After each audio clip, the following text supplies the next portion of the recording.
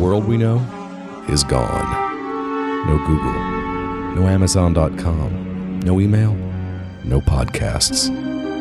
In a world ruled by the dead, we are finally forced to start living.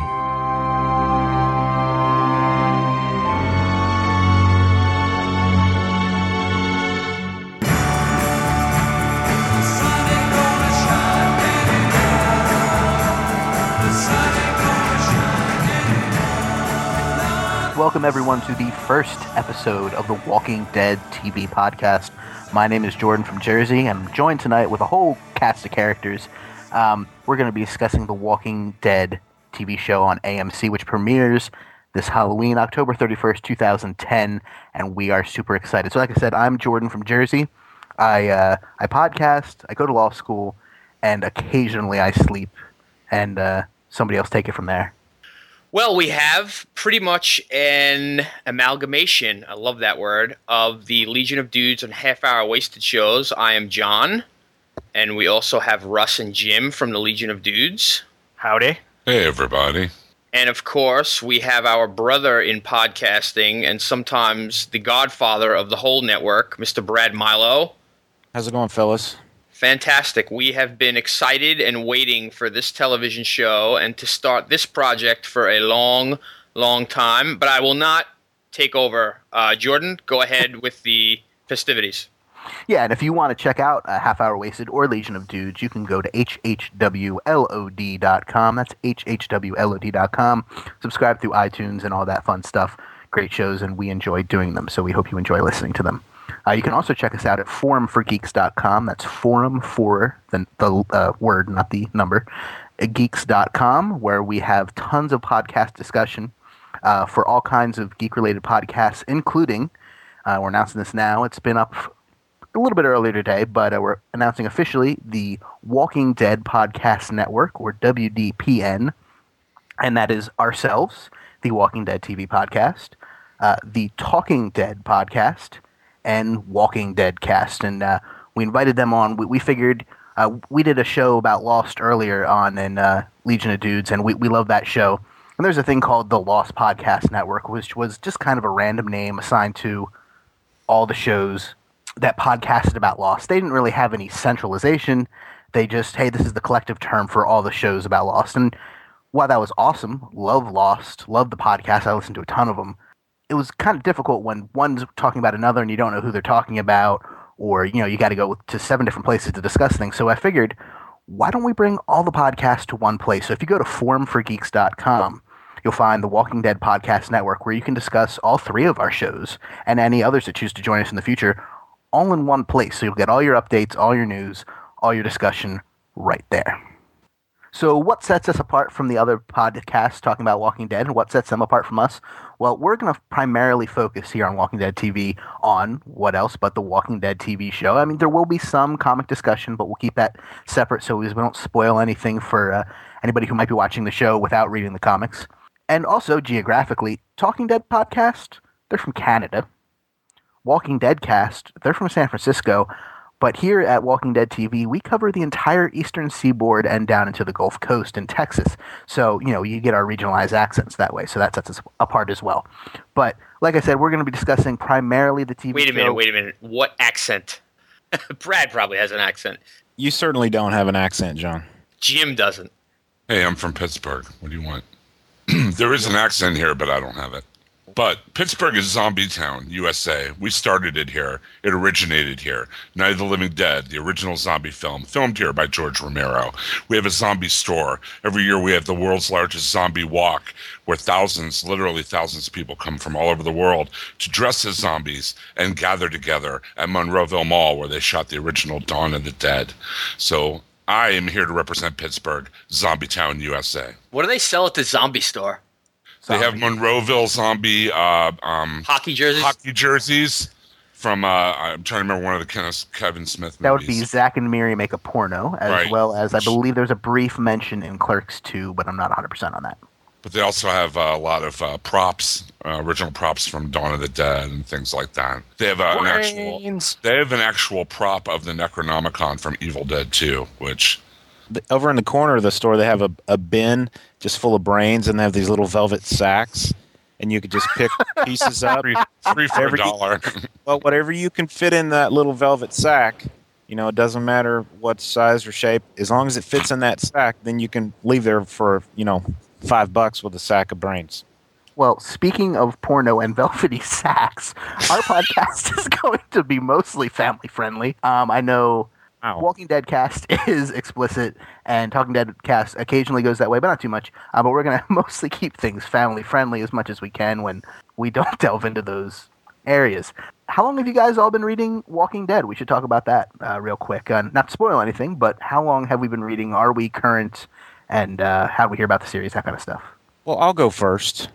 I first learned about the Walking Dead comic through the podcast that we all met through, Comic Geek Speak podcast. They did a Book of the Month club, and one of their books of the month was The Walking Dead. And in hearing the description of it, it was a black and white comic about zombies. I immediately just tuned out of that conversation right away. So I didn't begin reading it even when it came out. I knew about it then, but then, then I heard about this, and so I was like, okay, well, they're making a big deal about it with this Book of the Month thing, so I'll give it a shot. The trade's on sale here, so okay, let me go get it. And I read it, and I was completely blown away with it. So I have continued reading the story in trade form. I have not purchased any of the single issues. So, and I prefer it that way because every 6 months or so, I get a nice big chunk of the story, and I like it that way. And I'm actually not current with the issues because there's only been 12 trades out, and there's probably another trade's worth of issues out that haven't been collected yet. So that's my story. I'm right about in the same spot. I started reading it in the deluxe hardcovers, though, which are really nice. And those are, 2 trades per book? Yes. In fact, I every time one of those comes out, I pick it up as well. So I've got the story in 2 different forms. Well, I'll do one better than that. I have those and the compendium, which is the first 48 issues in a softcover, ginormous volume that Russ and I picked up. What was it? Buy one, get one free on deep discount? DVD? Yeah, last year. Yeah, we got some ridiculous, I think it ended up being like $20-something each for 2 of those compendiums. So I'm behind as well. I guess they're up to trade number 12, and I have read 10 of them as I wait for my library to get number 11 in. So that's where I'm at. Yeah, I got that same compendium. I think it was Pittsburgh Con year before last. The first 48 issues had just come out, but I found it half price. Grabbed it then because I'd heard a lot of people talk about it. We ended up doing shows about it on Legion of Dudes. So that's how I read it. And I read the first 48, and I've been keeping up with the trades ever since. I'm also in a very similar boat. I started reading the series, I believe Trade 7 had just came out, and I bought all 7 at once. I don't remember exactly why. I know I was on a big zombie kick at the moment. Picked them all up, and I've been reading them in trade form ever since, so I'm also current in trade form up to trade 12, which I believe goes up to, issue 72 of the book, which is up to 76 right now. So I'm almost current, and I wish I was current just because the cliffhanger at the end of Volume 12 was awesome, and I just want to find out what happens more, which is pretty much how the show goes there. Jim, you brought up Legion of Dudes and our Walking Dead episodes. We are, as Legion of Dudes, a in-depth comic book podcast. We do in-depth reviews and discussion. We break it down panel by panel, and we've actually done, I believe, it's the first 2 or the first 4 trades. 4. We did the first 2 hardcovers, if I'm not mistaken. Right, okay. So that would be 4 trades, right? So we are not newcomers to discussion of The Walking Dead, but we're going to be getting in on the ground floor with everybody else for discussion of the television show. So that should be a lot of fun. My story is, I guess, kind of similar to Jordan's. I started reading Volume 1 about the time that Volume 7 came out. And I picked up, again, it was just one of those things where you hear all the buzz and nobody says a bad word about the book. Everybody loves it and everybody gushes. And it wasn't that I wasn't interested. I was just kind of not overly interested, compared to everything else I was reading. So I finally decided to dive in. I picked up Volume 1. I pretty much ripped through it in one setting and was hooked. And then at Cape Day in 2008, I guess it was now, you and I and Frank kind of met face to face. Robert Kirkman was there doing a signing, and so I had him sign my Volume 1. I went over to Zeus and picked up Volume 2 and came back and had him sign Volume 2, and he did a little doodling. And I ended up talking to Robert Kirkman for probably about him and Val Staples, who's kind of a colorist that works with him. I ended up talking to the two of those guys for probably about an hour and a half as the show was winding down. Really cool guy to talk to. Yeah, he was very excited about the book. He was very friendly. I also had, several trades, however many were out at that point. He signed them. He did a doodle in my hardcovers as well. He was very, very friendly. And, even back then, it was 2008. Even back then, he said if he could write this book forever, he would. Yeah, it was kind of funny. I wanted to talk to him about the book, and at the time, he was just finishing up his run on Ultimate X-Men. So I wanted to talk to him about that, and he was dismissive of that and wanted to focus on talking the book a little bit. And then one of the things I do out in rural Texas is I'm a volunteer firefighter, and I had my shirt on, and he saw that, and he was just like, "Oh man, I love all that Rescue Me stuff." And he proceeded to want to talk for the next probably 20 minutes about firefighting and training and what I do and how I do it and all that kind of stuff. So it was really just kind of a cool non-comic moment to talk to Robert Kirkman for a little bit. It was pretty cool. And luckily enough, we too had an opportunity to interview Robert Kirkman to talk about his Haunt comic a while back, and that was good fun as well. But as far as back onto Walking Dead, so I read volumes 1 and 2, and I was able to get a hold of the next several trades, and I burned through those pretty quick. And then since trade number 8, I've been buying the trades as they come out. So I'm always 6 months behind on reading. And then like John said, I kind of filled in the gap by getting that compendium. So I have in print everything, from the beginning to the end. It's one of those, few trades I actually sit down and read in one sitting, and Walking Dead is one of those, where literally I'll usually take it on a Saturday or a Sunday afternoon after I get my shipment in, and I'll sit down with it and just blow through it in one sitting. It's amazing how 6 issues can seem like an issue and a half when you're just totally engrossed. So what we kind of kicked around what we would do as far as a format for this show, and I think ultimately what we've decided on, and we still got 6 or 8 weeks to go before the show actually the TV show actually premieres, but our intention is to spend the first segment of the show speaking about the show itself, about that particular episode, and then maybe whatever would have tied in to the previous episode and what's to come in the next episode, probably our predictions, kind of like what we did if any of you followed our Lost coverage, kind of similar concept. Then what we'll probably do is probably have a hard break segment and then talk about the comic issues that kind of coincide with the issue, or with the episode that we just saw on television. So we can kind of compare and contrast and see where things kind of deviate. We'll probably keep a really tight rein on that in the show notes to where folks know when the show talk starts and the comic talk starts. And then we'll do probably a closing out, and notes and stuff like that at the end. So that way, if people are A, not interested in the comic whatsoever, or B, don't want to be spoiled by the comic, they'll have a pretty good clue as to where that talk will be, and they can kind of fast forward on through it. But that's the plan as of today. Now, correct me if I'm wrong, but didn't Frank Darabont say, as big a fan of the comic book as he is, he wants to, while following the main beats of the show, kind of deviate off into different areas, maybe take some things out of order. Oh yeah, definitely, and that should be cool. Keep us all on our toes and all on the ground floor there, which I appreciate. I really would, as much as I like the comic, I really would question whether or not I would enjoy the TV show as much if I knew exactly what was going to happen next. It might be kind of cool. Oh, I wonder how they're going to do this next. But if he varies the story, then I have a feeling I'm really gonna dig this a lot more than I expect to. I think a good parallel would be True Blood. I mean, they're based on the novels that are written, but they kind of deviate from the novels in a lot of ways as well. So, I mean, I know, for instance, people that I know have read the books that True Blood is based on still watch the show, and they still get surprises and twists in the episodes or what have you, because it deviates from the book. So hopefully it'll be like that. So we get a little something more, a little different. Yeah, I can easily see. One of the things that the TV show obviously has that the book doesn't is live action, motion, and real personalities. And I could easily see where you may think the show from a writing perspective is going to go one way, and based on feedback or buzz, if a particular character or an actor's performance is superb or really bringing folks into the show, if that character were to meet an untimely demise in the comic, I can easily see where they might deviate from that plan a little bit to keep folks pulled in. And I think, again, Jim, True Blood's probably the perfect example, because I think a lot of that has happened with True Blood, and I can easily see that happening with Walking Dead, especially with the first season being just a 6-episode shot, and then season 2, if it gets greenlit, which I'm assuming it will, being like the typical 13-episode cable TV series season. Yeah, like look at The Prisoner, too, on AMC, which is the same channel that's putting out The Walking Dead.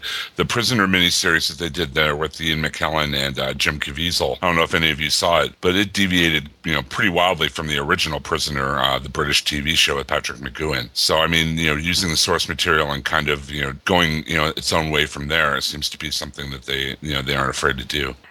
All right, so speaking of other AMC shows, and also of True Blood on HBO, and as Russ brought up earlier in his discussion of Robert Kirkman, Rescue Me on FX, AMC is pretty comparable to FX in terms of what content they choose to show. They're not going to get into quite the content level that True Blood will, although they've said that they're going to have lots of crazy violence, which we appreciate. AMC is known right now in the television industry as of having some of the best shows out there. We already brought up The Prisoner. That was a miniseries. There are 2 ongoing series. I should say 3 now, because they just introduced another one as well called Rubicon, which I'm 2 episodes behind on. But it's pretty good. It's a conspiracy-based show. They have. I had one of those when I was a kid. I learned how to solve it, too. Yeah. Yeah, I don't believe that. No, I learned how to solve it. You could buy books on how to solve them and all that. It's a Rubik's Cube, I'm afraid. Oh, okay, my bad. Rubicon would be a river you have to cross, or a desert. I don't remember. You have to cross it, whatever it is. Or Shaka Khan's sister, Rubicon. Khan! Oh, I thought I'd be the first person to sing in this episode. Anyway, so there are 2 juggernauts right now. AMC's 2 big hit shows. They just continued their Emmy-winning streak this past Sunday are Mad Men and Breaking Bad. Mad Men, I love it. It's a bit of a slow burn. Not everybody gets into it, but it's about 1960s Madison Avenue advertising executives, and that's got John Hammond, it's got Christina Hendricks, John Slattery. It's got a great cast, great performances, great writing, great direction. It's awesome. And then their other show is Breaking Bad, which also has all those great things. It's Bryan Cranston, Aaron Paul, Bob Odenkirk, and a whole bunch of other people in a show about originally how it started out was a high school chemistry professor finds out he has terminal cancer, and to spend his last few days trying to make as much money for his family as possible, he turns to cooking meth, and laughter ensues. It's a great show. It's not actually funny, although it can be at times. Both Mad Men and Breaking Bad, and to a lesser extent Rubicon and The Prisoner, just because we haven't seen as much of them, some of the best television out there as far as I'm concerned. And I watch a lot of television. I'm a nerd.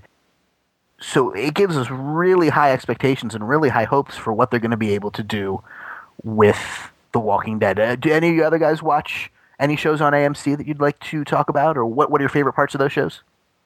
It's funny how you just went through that. I actually have never seen Mad Men or Breaking Bad, but I am pretty... Sir, you are missing out so much. I know, that's what everybody says. I try to keep the shows that I have to follow down to a select few, and I am watching Rubicon, which I think is excellent, and I'm up to date on it, and it has grabbed me and pulled me in. So that's a great one. I'd say sounds like that might be the most tame in terms of content. It's like you said, it's more of a conspiracy thing. There isn't much in terms of sexual situations or violence besides getting a gun pointed at you. Right, yeah. There's a little bit of language in Rubicon. There's a little bit of language in all 3. Occasional violence in Mad Men. There's actually a hilarious bit of Mad Men in the 2nd season. If you've seen it, you know what I'm talking about. And Breaking Bad has quite a bit of that. Nudity, there was a little tiny bit in the Breaking Bad pilot and smatterings in Mad Men, but not too much there. Like I said, it's not True Blood on HBO. It's not trying to push that particular boundary, but Walking Dead doesn't need to, so we should be fine in that department. It's really weird how like all these basic cable channels have stepped up and come out with these really quality television shows. I'm thinking of what you were talking about, Mad Men, Breaking Bad, also Sons of Anarchy on FX, which I really enjoy. I thought it was really good. Rescue Me, like Russ said. It's really weird how these the basic cable companies are stepping up with these really high quality, almost boutique miniseries and series. I mean, look at the pedigree on The Walking Dead, the show that we're going to be discussing. I mean, it's being produced by Frank Darabont, who made, in my opinion, one of the best movies of all time, The Shawshank Redemption. Plus, he directed a lot of the episodes of one of my favorite shows of all time, The Adventures of Young Indiana Jones, The Green Mile, and it just seems like he really has an affinity, at least in the interviews I've read, for the source material. I didn't know about the Young Indiana Jones thing. That's cool. I love that show. I thought that was an awesome show, very underrated. Yeah, very any much show so. that's got Indiana Jones in an eye patch, it's got a plus right there. Yeah, and Harrison Ford in like 40-month beard growth, playing a saxophone for seconds. But he also directed The Green Mile. He also adapted Stephen King's The Mist with Andre Braugher. That was really good. I don't know if you guys have seen that. I keep meaning to. I just have that. I mean, with his imprimatur on it, I really think that's a high stamp of quality. And that, I mean, I'm pretty much, if you say Frank Darabont was going to remake Quick Draw McGraw, as a serious drama or whatever, I would still check it out because it's him, because he's done such a good job on so many other films and TV shows. Yeah, and he's going to be directing, is it the first 2 episodes or just the pilot? Do you know? Looks like just the pilot. Which the pilot is going to air, as we said earlier, on Halloween 2010, I believe at 10 o'clock first. And then AMC, they usually play their stuff several times in a row the night it airs. The pilot, though, is going to be 90 minutes long, so make sure your DVRs are set. So we get an extra bonus 30 minutes of The Walking Dead this Halloween. What do you guys think of the premiere date, by the way? We haven't really talked about that off air too much. I'm actually is it positive? Is it negative? Please elucidate. Well, I like to take my kids trick-or-treating, and I have to drive to another city, which is fine. I certainly don't mind that, but I'm not going to be in front of the TV when it airs, so you know how that is. You like to be in on it when America's in on it, and so now I'm going to have to watch it after the fact, and that's fine, like I said, but it just kind of irritates me. I understand the concept of putting it on Halloween night, but don't these people have Halloween parties to go to? I mean, I certainly do. I do too. We have legendary Halloween parties at Gypsy every year, and I will not be home when it airs. I'll probably be nursing a hangover the next day watching it in the morning. What's the regular air date? Have we determined that yet? Is it like Friday nights or? It's going to be Sundays. AMC does all of their dramas on. Do we know that for a fact? Yeah, I believe so. Okay. That's cool. I'm not questioning you. I just, for some reason, was thinking somebody told me it was going to air on Friday nights. I mean, I can double check, but so far all of their shows have played on Sunday night. Well, this is good news because during the football season, I'm busy Friday nights with football games and whatnot. So I was afraid that I wasn't going to be able to see it until Saturday. So that's good. And like I said, it's going to be on late at night. So hopefully, or not late, but 10 o'clock. So hopefully late enough that most people's evening plans are going to be over. And AMC re-airs their stuff a bunch of times. I know during the normal Breaking Bad season, they'll play the new episode of Breaking Bad, then they'll play it again, then they'll play an episode of Mad Men, and then they'll replay that new episode of Breaking Bad again. So if you weren't home for some reason or your DVR failed the first time, you're going to be able to see that show that night without having to track it down on iTunes or something. And also, for our folks listening overseas, I believe it's Fox International has the international broadcasting rights, and the show's going to be premiering around the world pretty much simultaneously. I want to say 30 countries in that 24 hours. But so regardless of where you are, you're going to be able to find the show. And AMC's really awesome with iTunes. They release their stuff that midnight, the night that it aired. So we won't have to wait, like with an HBO show, for instance, 6 months. If you missed it when it aired, sorry. With Walking Dead, you're going to be able to get a hold of the show fairly easily, and that means more zombie goodness for all of us. Does AMC not show their shows on their website, like ABC and NBC and that? I think they have clips, but I don't think they have the full episodes now. Okay, that's also irritating, but I can deal with it. Yeah, I think it's just that tier of cable. Like, I don't think FX has full episodes on their website either. I don't know if it's a licensing issue or just that they don't have the money to do that particular area, or they don't want to impact their viewership. Because although AMC is known for having excellent programs, they don't have high viewership. I mean, not astronomically high viewership anyway. It's good for cable, but compared to any network show, it's usually pretty low. Which we talked about the possibility of the second season being greenlit. It was reported earlier today. We're recording Wednesday night that the series had been greenlit for a second season. Later on today, AMC said, "Hey, hold on, not quite yet. Nothing's official." So it's likely the show will get a second season. We're certainly hoping, and they don't have a really high viewership bar they need to meet. AMC's pretty good about nursing along a show that doesn't have huge viewership when they see quality. And we know the source material is quality. We know the people involved are certainly quality, high quality. So AMC has a very good, excellent track record so far of saying this is quality, we're going to stick with it. And speaking of quality, speaking of the people involved, you guys want to talk about the cast? Absolutely. All right, so as our protagonist, and we're going to stay spoiler-free as much as we can here discussing the cast, but our protagonist is Rick Grimes, and he's going to be played by Andrew Lincoln. Has anybody seen anything with Andrew Lincoln in it that they can recommend? I never heard of this guy. Well, he is British. Oh, I'm sorry. I've never heard of this baby. Just looking back through his filmography, there's nothing in here that stands out to me that I've seen. And one familiar actor in the cast I see is Michael Rooker, originally from Henry, Portrait of a Serial Killer. That's kind of where he made his name originally. But he was also the dad of Claire Forlani's character in Mallrats, the guy who gets the stink palm from Brody. Yes. That's like my most famous remembrance of Rooker is in Mallrats. He played Svenning. Totally. Yeah, the host of the show, and he gets the chocolate-covered pretzels. Pretzels. That don't do so well for him. He's been in a ton of movies, though. He's a big character actor. The same guy.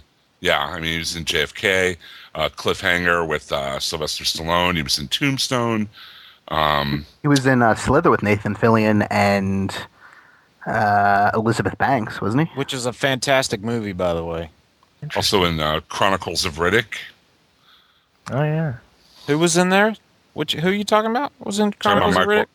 Michael Rooker. And what character is he playing? Centurion. It's a video game. Oh, it's the video game. I'm sorry. Which I did play, actually. I mean, which character which Walking Dead character is this we're talking about? He's playing a new character. Oh, okay. A new character? That's what I've been led to understand, anyway. Maybe, I wonder if it's the guy in the trailer that Rick is talking to about him just being a guy trying to find his wife and family. I believe it either is him or it's cut to look that way because of the scene before that he's talking to Michael Rooker. Okay. Michael Rooker with facial hair, which I don't think I've ever seen before. The only one of the cast that I am familiar with is the lady who plays Lori. Sarah Wayne Callies. Yeah, and she was the character Sarah on Prison Break. Yep. Dr. Tancredi. Yes, Sarah Tancredi. Yes. And I think she's a great actress. I'm looking forward to seeing what she can do with this character. And then Jeffrey DeMunn is kind of one of those. He's the, I guess, Frank Darabont go-to person because he's been in a lot of adaptations of Darabont stuff. He was in The Green Mile. He was in The Mist. He's been in a couple other ones that were adaptations of like Stephen King, things that were translated. Storm of the Century. He's kind of the De Niro to Darabont Scorsese. Right. DiCaprio in modern times. He does look kind of familiar to me too. Now that I look at him a little closer.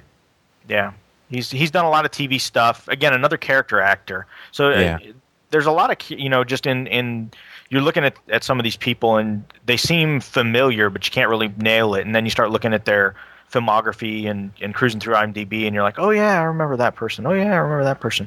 So a lot of just straight up character actors that are coming together for this. So he wasn't like, when I pictured Dale, I didn't see Jeffrey DeMunn, but knowing him from the other stuff he's done, and obviously since he has a pretty good rapport with Frank Darabont, I'm totally fine with him picking up that role. Now, we just mentioned the trailer that was premiered at San Diego Comic-Con this summer. Just recently released on the AMC blog. I want to say it's walkingdead.amc.com, but if you go to amc.com, there's a big Walking Dead banner, and it's really easy to find. It's about a 4-minute trailer, if memory serves, and it's awesome. Anybody else want to elaborate on that? It looks fantastic. When I watch it, I get goosebumps. It's cut well. It's got some cool music, especially the end song.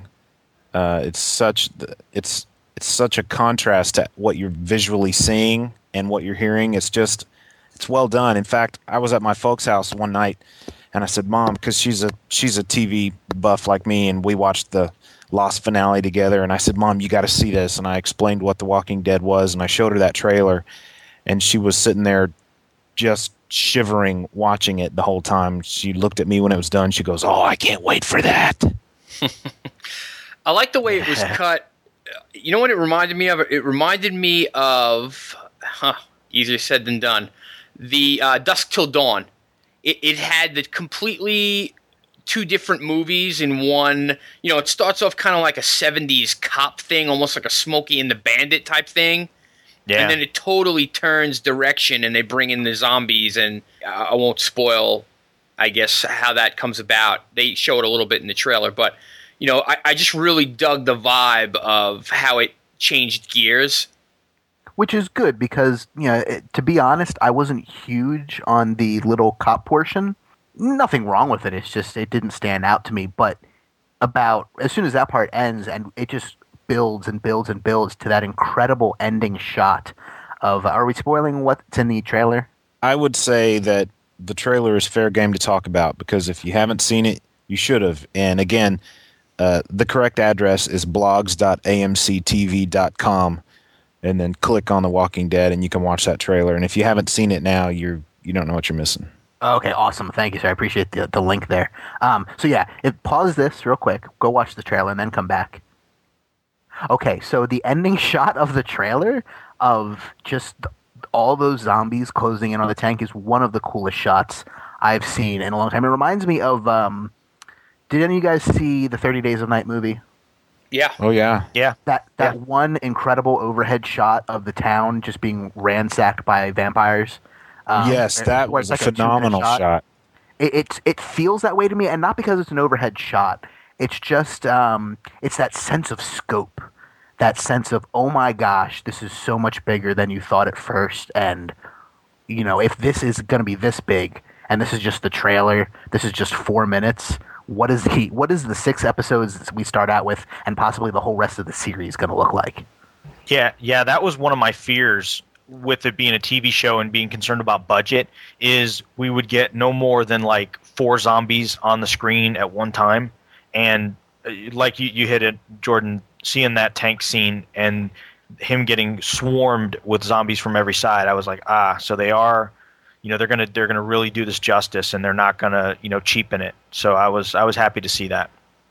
Yeah, I heard they had around 120 zombies for that shoot. So I don't know if they, how they do that trick of they shoot half the side with zombies and then the other half, and then they just kind of mesh the 2 shots together. I don't know if they did something like that, because it seems like more than 124, but oh my gosh, that is such a cool image. I wonder how long it took them to train those zombies to do that, because obviously, it's hard to communicate with zombies. It's probably hard to find that many zombies to begin with. Well, I know you're being facetious, but there actually is a pretty cool, on that blogs, did you say blogs.amc.com? On that same website, posted... AMC TV. Oh, AMC TV. Ooh, my bad. On that same website, I had posted a couple months ago, they actually had a little featurette on Welcome to Zombie School or something along those lines, where they discuss exactly how they train each and every single extra who's going to be a zombie in the stance, in the walk, in just the general oeuvre, if you will, how to be a Kirkman Walking Dead zombie. So if you haven't seen it, you should definitely go and check that out because it is really neat. And Brad, Yeah, just to answer your question, the Zombie Actors Guild is actually a lot weaker than the regular Actors Union, so you can get them to work real cheap and stuff. So it's easy to have like a ton of them on set. Well, they're It's slow, so true. they can't fight back. Yeah, Okay. I witnessed firsthand how difficult it was for Robert Rodriguez to train zombies during the Planet Terror shoot. It's not a pretty sight. I wonder what those zombie guild meetings are catered with. Just have tables full of brains or something. Brian. Brian. What zombie movies do you guys like best? Like this is to me this is like real zombie content. Like they're slow. They have actually risen from the dead. You know, a lot of the movies that come out now, they're called zombie movies, but they're not really zombies. They're like infected with something, or they run really fast. What do you guys, Jim? I know you're a fan of like the old school stuff, aren't you? Yeah, I mean, like I said, the Romero stuff, the original Night of the Living Dead and the original Dawn of the Dead, probably my two favorites. Although I like the remake of the Dawn of the Dead that Zack Snyder did. I thought that was pretty decent as remakes go. But That's the I'm with Ving you, Rhames John. one, right? Yeah, right. Yeah. Well, Ving didn't- Rhames is Ryan- actually in that and the remake of Day of the Dead, which is horrible. Yeah. Make Jim, sure you didn't mind the zombies that ran, the running fast zombies. You didn't mind that. I don't like the running fast zombies. I really don't. I know they do that to add, tension or whatever, but I prefer the old school brain-eating, wandering around the mall in a daze zombies like in the original Dawn of the Dead from the 70s. Somehow remember that's growing up- creepy. You know, It it's is like scarier. it's creepier because it's like they're not worried. They're gonna get you whether you want them to get you or not. And when the Yes. fast zombies are coming after you, it's like, oh gosh, we have to go fast and get these, get our next meal, or they're gonna get away. But the slow zombies are like, I know I'm gonna catch up with you eventually, so I'm good. You just keep going, and I'm gonna just do my thing. If you watch the original, though, there are these great shots of people who are zombified, like walking through Monroeville Mall, and they don't look much different than the real people walking through Monroeville Mall, and that was kind of the point. You know, like the way some people walk through the mall in a daze, just kind of wander, not looking where they're going, kind of just looking, absent-minded and walking like a zombie, pretty much. So, That was a bit in Shaun of the Dead, which is a great kind of zombie parody where they just, they can just pretend. I think there's a scene where Shaun and his buddy just kind of walk in the crowd of zombies and like make funny noises, and they actually fit in really well. Yeah, that was I funny. remember that. Yeah, so they don't get noticed. I guess I'm the opposite. I enjoy the fast zombies. Like, I was really impressed with 28 Days Later. I was not as impressed with 28 Weeks Later, but I really enjoyed 28 Days Later because to me, it amps up the sense of peril when you have zombies that can move at as fast or faster than normal humans. To me, that tension and that fear factor and the way they shoot it, a lot of times it's almost like that weird. It's almost like that stop motion, but it's fast. I can't explain it. It's almost like they skip frames, so it looks like it's just very frenetic. Almost like they're running under a strobe light. Yeah. And to me, Hey, I that don't- just freaks me out. I don't mean to sit on your pillow, but Please do. aren't they more of the virus infected Yeah. type of deal? Technically, they are infected with the rage. Yeah, virus. technically, but If you we're know. gonna include those types of quote unquote zombies, one of my guilty pleasures is the Resident Evil movies. I like those. Sue me. But to me, it's different enough from the creepy slow zombies that I can distinguish between the two and like both. I mean, even Left 4 Dead and Left 4 Dead 2, those are technically infected and not zombies. It was a bit blurrier in the first one, but they've kind of made it clear since then that they don't consider them actual zombies. Well, in some of these examples, don't they like die from the virus and then wake up as zombies, or are they just kind of getting infected and continuing? You know what? I think you're right, especially if memory serves, the first Resident Evil movie, I seem to remember them, like there's this one shot of this woman up against a glass that's filled with like stuff or liquid or something in this one room, and she's dead obviously, but then her eyes open and she wakes up. Am I thinking the same? Am I thinking about the right thing? I'm not sure. I'm definitely confusing all of my different sources, but I'm thinking like in 28 days and stuff, if they... 28 days, it's just it's fluid transmission. It's not Okay, dead. they don't die. Okay. Yeah.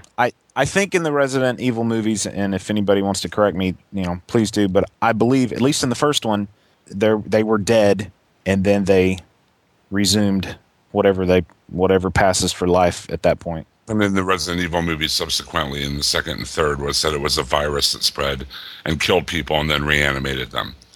Spread by the Umbrella Corporation. Mila Jovovich is one of my guilty pleasures. So yeah, that's why I like those movies. Yeah. Yeah. So I would say that since they die and then come back to life, regardless of how they die, if they come back to life, if they are raised from the dead somehow, then they're zombies. How about another type of zombies, also originated by Robert Kirkman? Well, I don't know if they were technically originated, but they're probably best associated with him, which is Marvel Zombies, the comic that he did back when he was still writing Marvel stuff, which is Marvel superheroes get zombified, but they still have their personalities. They can still talk. They can still think. They just have a insatiable hunger for human flesh. I enjoyed the first two, and then they did I think it was a Dead Days, which crossed over into the Evil Dead Ash character stuff going on, and those were fun. And then after that, it just got to be a little too much. And now Kirkman didn't write all that stuff. I think Fred Van Lente is writing. I think he just did the first two, and now yeah. I'm in Russ's boat. The first two were great. The Dead Days was good, and the Return, that was okay. We could go on and on about this, but we're kind of getting off topic now, aren't we? Yeah, sorry. So what other zombie properties do people like? Oh, I've been reading iZombie from Vertigo, which is actually a pretty funny book. It's a little more lighthearted and a little more offbeat, and kind of crosses genres, kind of like True Blood. There's werepeople and vampires and stuff going on. So if you like offbeat, I think the 5th or 4th issue just came out. So I'm a fan of World War Z, the Max Brooks novel. Who also wrote the Zombie Survival Guide. Right, that's some good stuff. If anyone's looking to read any zombie material. If you're looking to survive a zombie outbreak, you really need to pick up that book. If you're not, it works against like just angry children as well. This makes me want to watch Zombieland again. yes. All right, well, I hope you enjoyed our podcast tonight. We're going to come back to you every week talking about Walking Dead television programs. So you can find us at WalkingDeadTV.com. You can also find us at HHWLOD.com. You can also find us and the entire Walking Dead podcast network at www.forumforgeeks.com. You can also follow us on Twitter at WDTV Podcast. That's at WDTV Podcast. And don't forget to check us out on Facebook. Just search for Walking Dead TV Podcast. And if you're adverse to typing, you simply can't stand doing it, why don't you leave us a call on our voicemail instead? You can call us at 516-468-7912. 516-468-7912. Leave us a voicemail. Get your voice heard on the show. So until next week, or until the zombies start walking the earth because there's no room left in hell, this has been the Walking Dead TV Podcast, and we'll see you next week. Good night. Good night.